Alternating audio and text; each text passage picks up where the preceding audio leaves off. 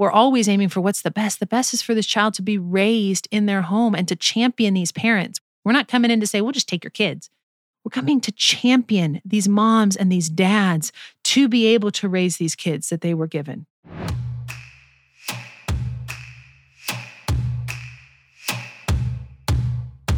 Hi, welcome to Wild and Beautiful. We're Joanna Hyatt and Lauren Enriquez, your co-hosts who every week are helping you live out your faith in a way that's biblically rooted but culturally relevant. Okay, you know that I have such great taste in music, and I didn't even finish my sentence before you got through. So, because of my excellent taste in music, I was trying to give my children a cultured, rounded appreciation. And so we're driving in the car and a musical classic came on, really just an inspired piece. What do you consider to be a classic? I Want It That Way by Backstreet Boys. Oh my gosh. I cannot with you. This is you dying now. Lauren is immediately making me a playlist. But it was so perfect because my youngest currently just says, I want it. I want it. And so that song came on and you could just see this moment of like, wait, there's an entire song dedicated to what I say every day. So they kind of started singing it. And I felt like in some ways I took what is a negative, I want it all the time, and turned it into a positive, that I gave them a little bit of boy band appreciation. Okay. So what I'm hearing is the only thing that the Backstreet Boys are good for is making parents be able to get through the toddler phase a little bit easier. So I'll give them that. Basically, they just put toddler tantrums to lyrics and notes. Yeah. It was great. Okay. Yeah. No, I don't actually think they're like bye. That's another one. Babies love that word. I mean, Oops, I Did It Again. No, that's NSYNC. Okay. Oops, I Did It Again is like my children in the sense of like, oops, I did it again. I dropped something, but you can't play that song for them because that's wildly inappropriate. Yeah, we have a coach at CrossFit that really loves to play Britney, and I make my opinions known. But for that reason, I now know a lot of Britney songs that I never knew growing up. I just was never into that. And do you feel like there was this great void in your life that has now been filled? No, I feel like there was something, I had dodged a bullet and now it has come and shot me in the chest. But meanwhile, you listen to I feel like you listen to really angry good music. Yeah. I mean, good music, not I angry mean, what's music. the point of music if it's not to get your emotions out that you can't express in normal parlance? My husband actually has great taste in music, and he has elevated my appreciation. So I will say that. But I just thought of you. I was like, Lauren would have loved this moment in the car, Backstreet Boys on. This would have really just solidified our friendship. We're friends if I would put up with that in the car with you. It is funny to think how many of those kind of 90s songs are really actually just toddler tantrums put to music. Yeah. Yeah. Now that we're going through the list, it's true. Yeah. We had a revelation. There you go. You're welcome, guys. Yeah. Take that. You'll never listen to Backstreet Boys, NSYNC, 98 Degrees, and the rest of them the same way. So we are talking about kids today. And we're not talking about abortion, except we're going to start with abortion. Of course. And it'll probably come up a few more times. Guys, this isn't a podcast on abortion. It's just a podcast about being culturally relevant. The only reason I agreed to do it. And radically, biblical in this world. And turns out right now, and kind of for all time, it's holding a very consistent pro-life ethic. That's how you are culturally relevant and also a little bit wild. Yes, a little bit. Okay, you wanna kick it off on how we're going from abortion into today's topic? Yeah, sure. So as you guys know, and as we unabashedly celebrated when it happened, Roe v. Wade was reversed recently, and the Dobbs decision was handed down, Dobbs v. Jackson Women's Health, and the entire pro-abortion cohort lost its collective mind and has been coming up with a lot of reasons why overturning Dobbs is the end of the world. One, they are telling women that their ectopic pregnancies and miscarriages won't be treated, and all these women are going to die of medical complications, which is false. But another thing that hold claiming, on that one, I just want to point out for everybody, I'm just so glad to see the abortion industry suddenly concerned about ectopic pregnancy, because what our listeners may not know is that during COVID, the abortion industry, led by Planned Parenthood, pushed for the FDA to get rid of the in-person requirement for the abortion pill. The purpose of the in-person requirement is to check if a woman has an ectopic pregnancy before you just administer the pill and send her on her way. So they don't really care. They don't really care. Nope. But it's cute that they suddenly pretend to care. No, the irony is that so much projection happens on their side. They were willing to sacrifice women to ectopic pregnancy in order to expand abortion. And now they are claiming falsely that it's pro-lifers who want to sacrifice women experiencing ectopic pregnancy. Just false. But speaking of that, another thing they've been lying about is foster care. It's so interesting to see that the abortion industry is suddenly just so concerned with women's medical complications, children in foster care, all these things that they have not spoken a peep about, despite the fact that abortion was only 3% of what Planned Parenthood did, supposedly. Where the other 97% is, nobody quite knows. Well, why are they all closing if it was only 3%? Yep. Great question. We should do a whole show on the myths. We're not talking about abortion today. We're talking about other things. Foster care is a big one. And this is rooted in I would say, and I'll say it, I know there would be backlash from some of my nicer friends, but this concern for children is not genuine.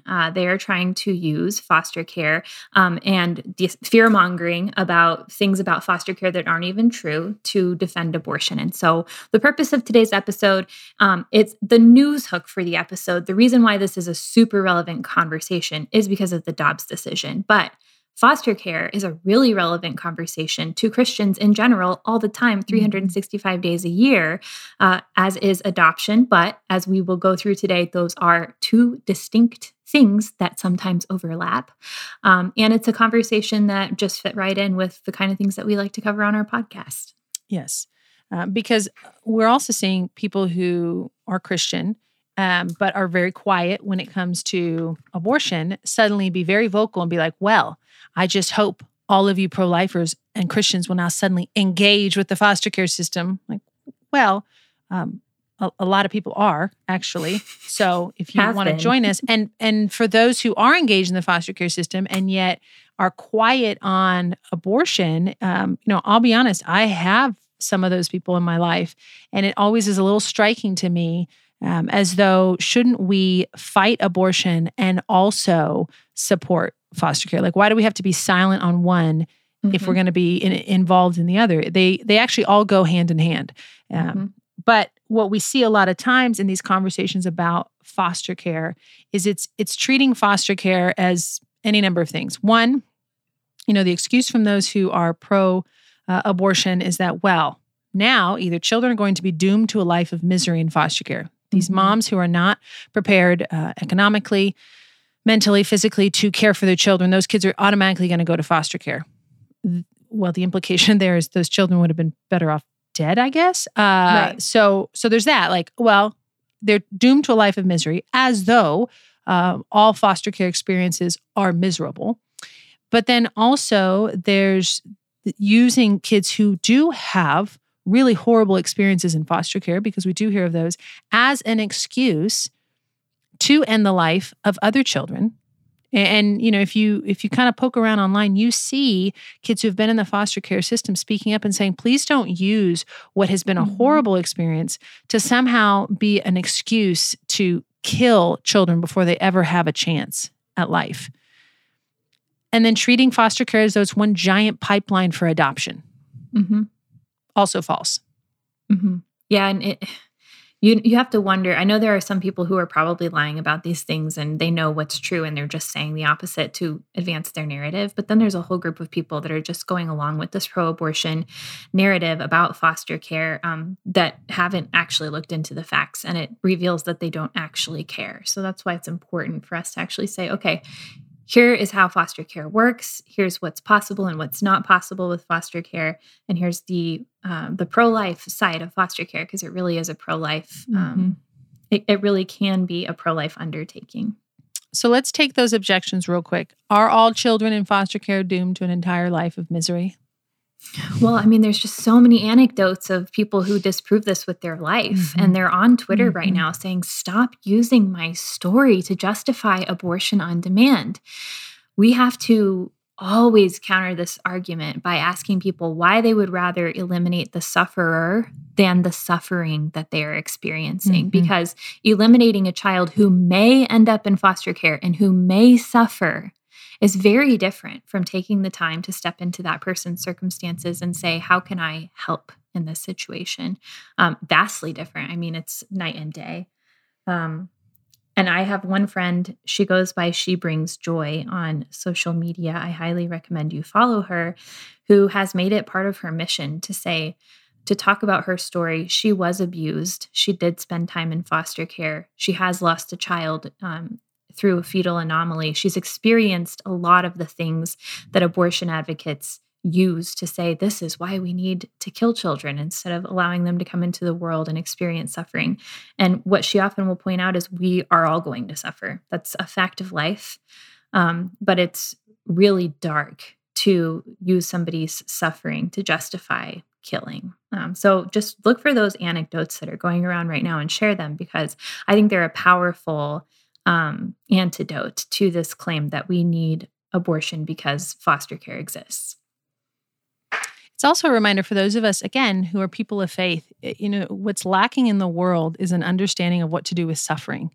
Because if life is just about the days that you live on this earth, then suffering has no purpose. Suffering is meaningless. Suffering is to be avoided at all cost. And I'll say, at least I think in the Protestant side of things, we don't have a great theology on suffering. We don't do well teaching our people what suffering looks like, which is why I think you still see, people who are in a lot of ways living lives that mirror the world, because it's a run to escape suffering. And we think, well, if I just follow Jesus, my life will be great.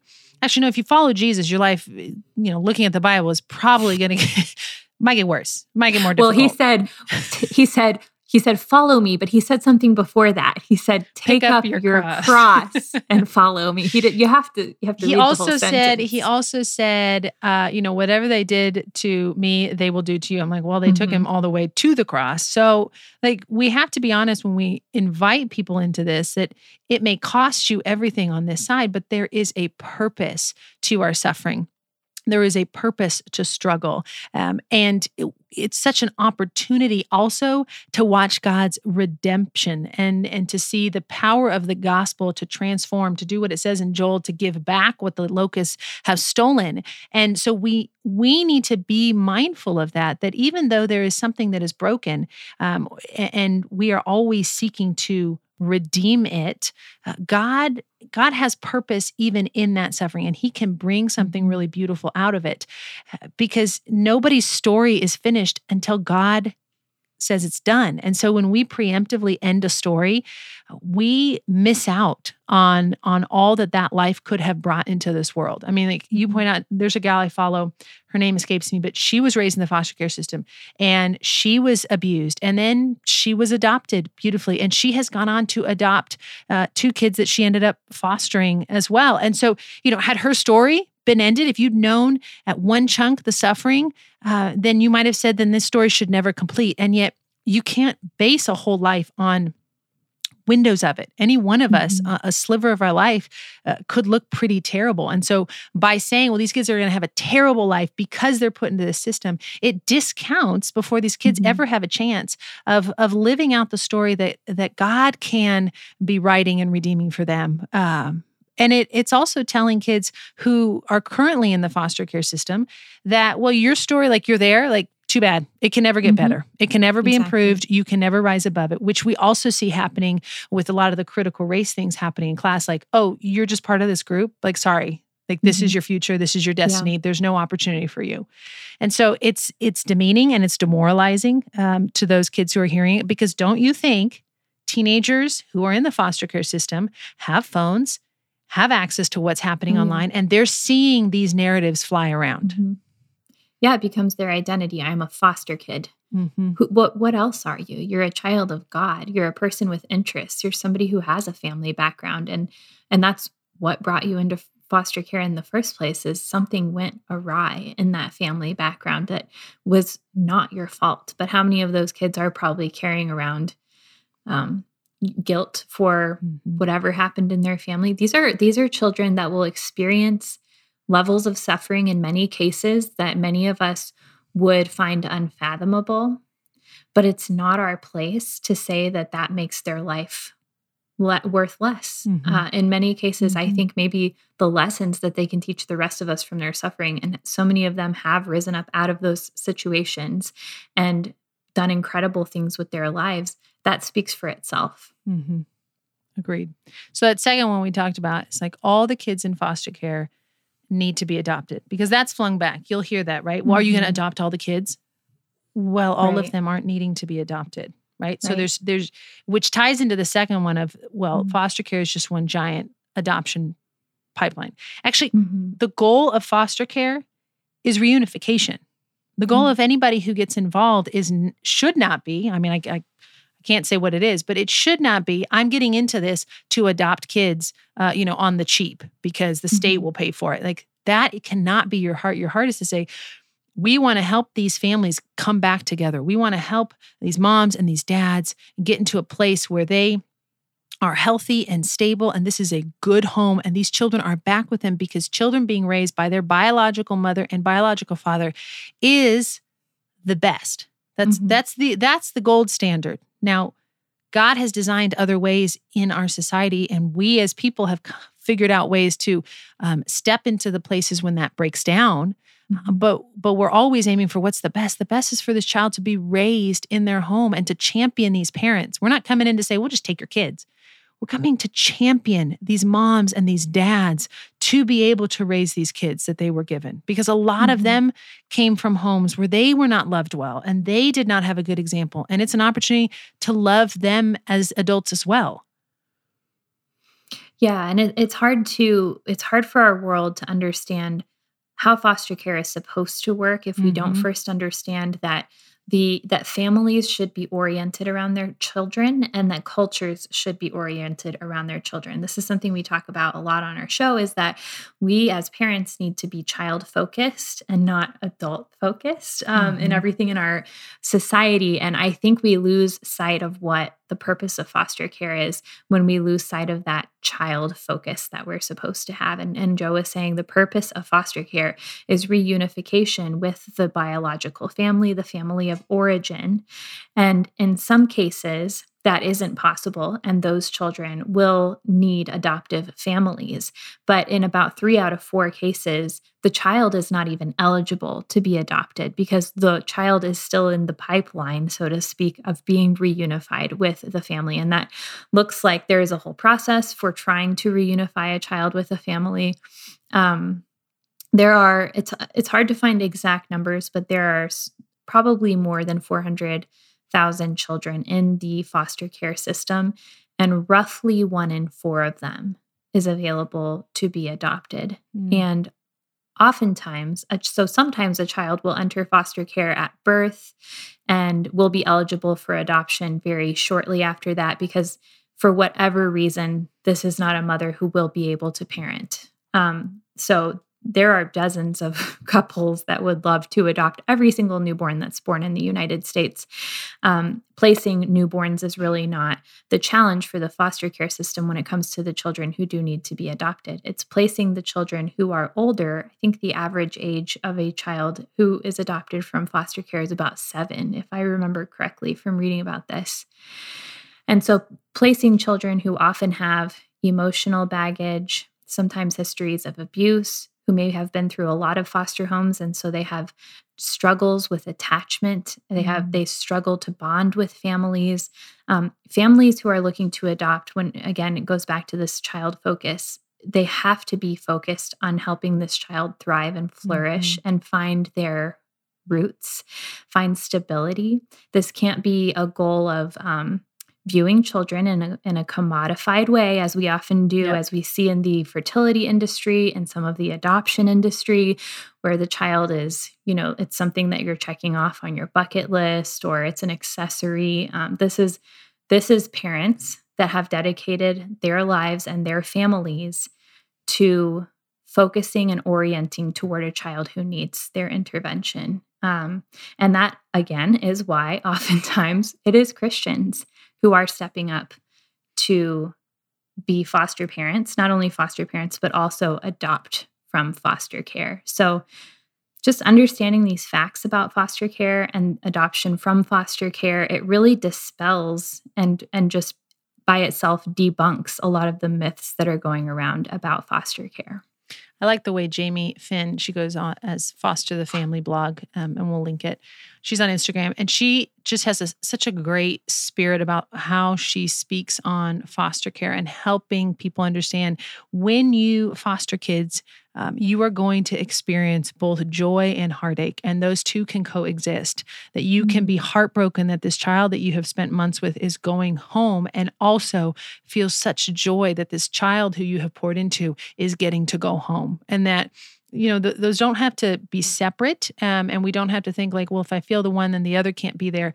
She also just says so beautifully, she had this post where she talked about, let's stop saying foster to adopt, because she said, how is it possible to be wholeheartedly fighting for and praying for and supporting the healing of a family if you're actually really hoping for the family to fail so that child can be yours forever?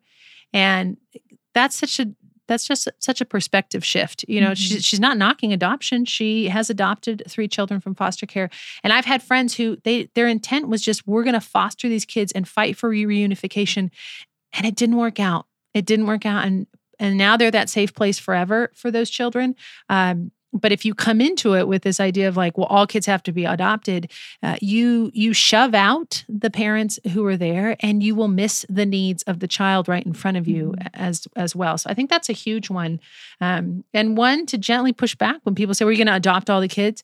Well, that's actually not the goal. And, if a child at some point has been waiting for years and needs a home, then yes, Christians do step up. I mean, I think you were telling me that the highest number of people stepping up to adopt kids who are close to aging out are Christians.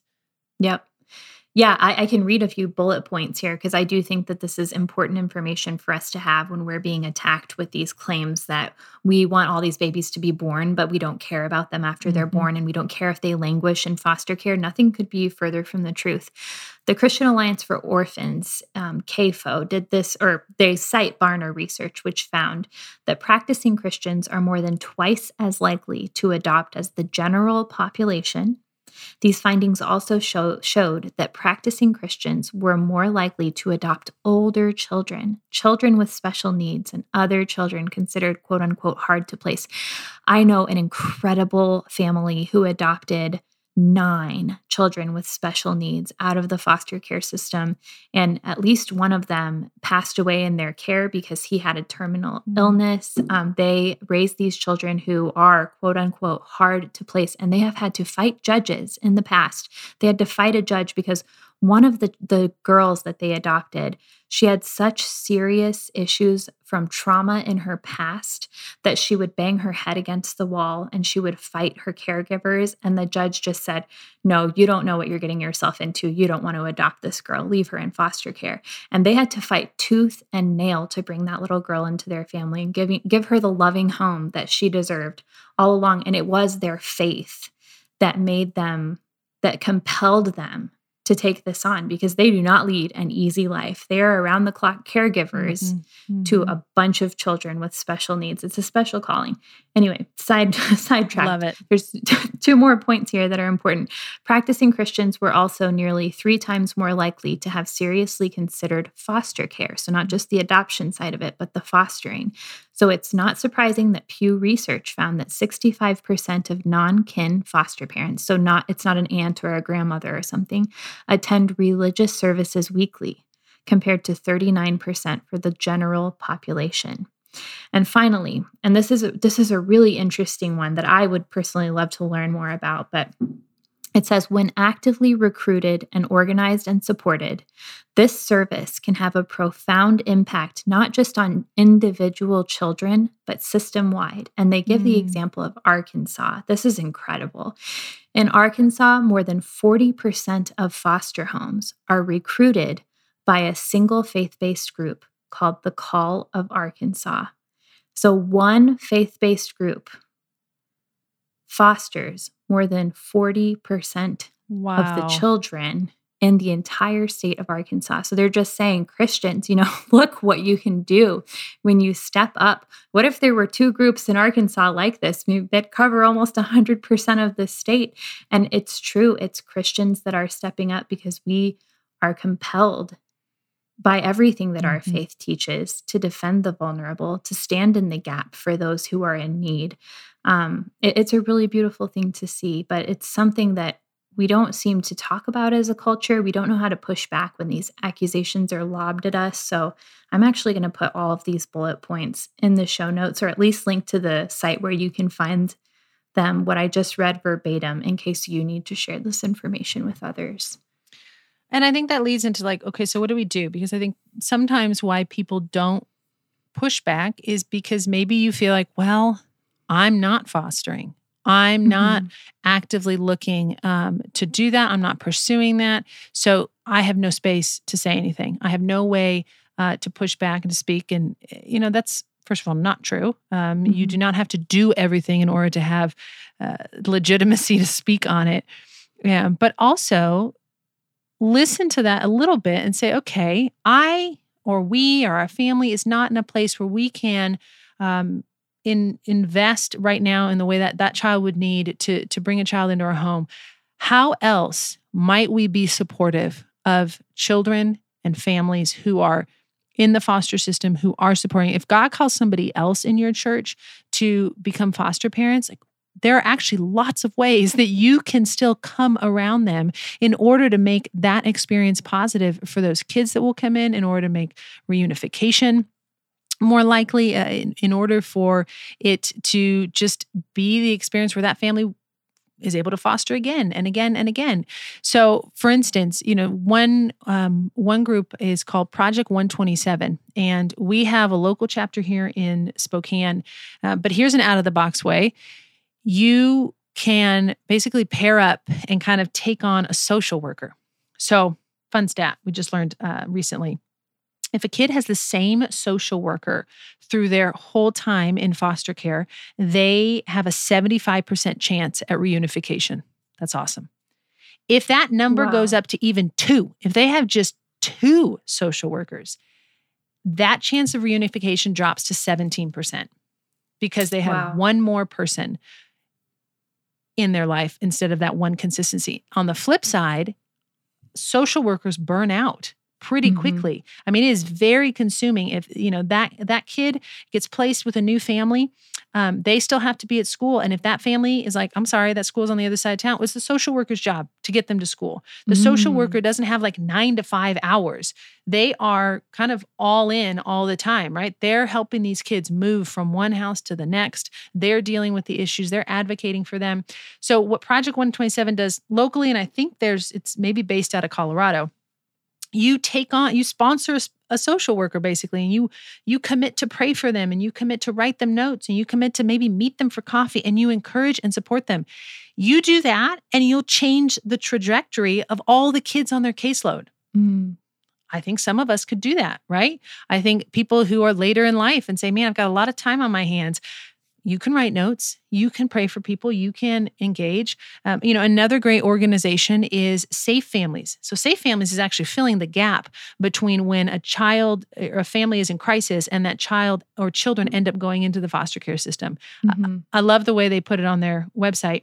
They say Safe Families for Children is a family preservation movement motivated by radical hospitality, disruptive generosity, and intentional compassion to keep children safe and families together. And so they mobilize volunteers in church who say, yes, we will advocate for these vulnerable families and children. We will step in the gap to help families who maybe just need just a little extra care in the hopes that maybe their kids don't have to get put into the foster care system and it becomes this whole process of reunification. a lot of families just don't have community. I mean, think about how often, we lean on people around us to help us out. And if you are a single mom and you don't have that consistently, or you're a family who's struggling, just having somebody there who says, hey, we'll take the kids for a weekend, for a couple of weeks while you get on your feet or whatever it is, can make all the difference. And if you have somebody in your church that does foster care, bring them a meal. It's all the things we would do for a new baby, right? Like those are also things that have to happen. You need to help them supply all the stuff for their closets and bring them a meal and help them go out on a date night or things like that. Like you don't have to necessarily take a kid into your home to still be engaged and supporting families in foster care. I love that. It would be great to just adopt somebody and pray for them, even if you don't know their name. Lord, I want to adopt a 7-year-old girl from foster care and just pray for her every night. I mean, how beautiful is that? So for that, there's actually a cool website called One Simple Wish, and you can donate to fulfill a foster kid's wish or needs. And it'll tell you like, Jaden needs a new computer to start college, right? And then you can write a note. And then you have a name. And now you can pray for that kid. You may never talk to them again, but you can meet a tangible need that this kid in foster care has, to know that they are loved, to know that they are cared for, to know that there are people championing them and supporting them and backing them as they journey in life, wherever that journey takes them. That is a good segue to the one group that I would like to promote, and that's the Dave Thomas Foundation. And I did vet this organization a long time ago when I was writing about them for a pro-life website. And to my knowledge, they don't support anything that we don't like, like abortion. But why I love the Dave Thomas Foundation, it's focused on helping to ensure that no child ages out of the foster care system and it really broke my heart because I had never thought about it before learning about the Dave Thomas Foundation. But children turn 18 and they don't have a place to go for Christmas, a place to call home on their birthday. I just can't imagine going through life and not having a family to call my own. For whatever reason, the reunification didn't work out and the child could never be placed for adoption. And again, that child focus it's the hallmark of the Dave Thomas Foundation. This is the guy who started Wendy's, by the way, Dave Thomas. The hallmark of this organization is that they want to find families for the children in foster care, not the other way around. So they're not meeting with the families and saying, okay, what kind of kid do you want? How old do you want them to be? They're profiling the children who need families, and they're going out and recruiting who they think would be a good fit for that child. And I just love that. I think that that's the approach that we need to have to all of this: foster care, adoption, all of it. So the Dave Thomas Foundation is another one we can link. That's great. Yep. Yeah. So with all of these things, we're not saying everybody takes on everything. We instead would say, okay, what are you called to do with this? How are you called to live in a way that is biblically consistent and culturally relevant within your communities? Find out at your churches, hey, what do we have to support foster care in our church? Maybe you're one of those people, you're like, okay, I'm going to start something. I'm going to figure out how to start a safe families group, or I'm just going to make sure that we have meal trains for those families who are doing foster care in their homes. Or you say, okay, well, what's my community doing?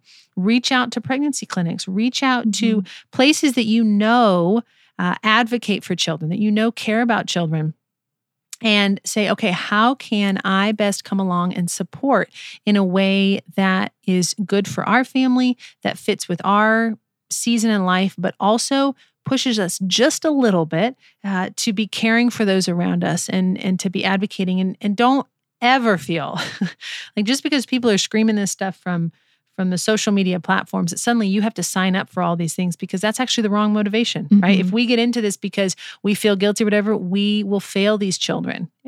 We will fail the kids who so desperately need someone to love them and be caring for their needs and be dealing with their trauma and things like that, and advocating for them in the courts and seeking reunification.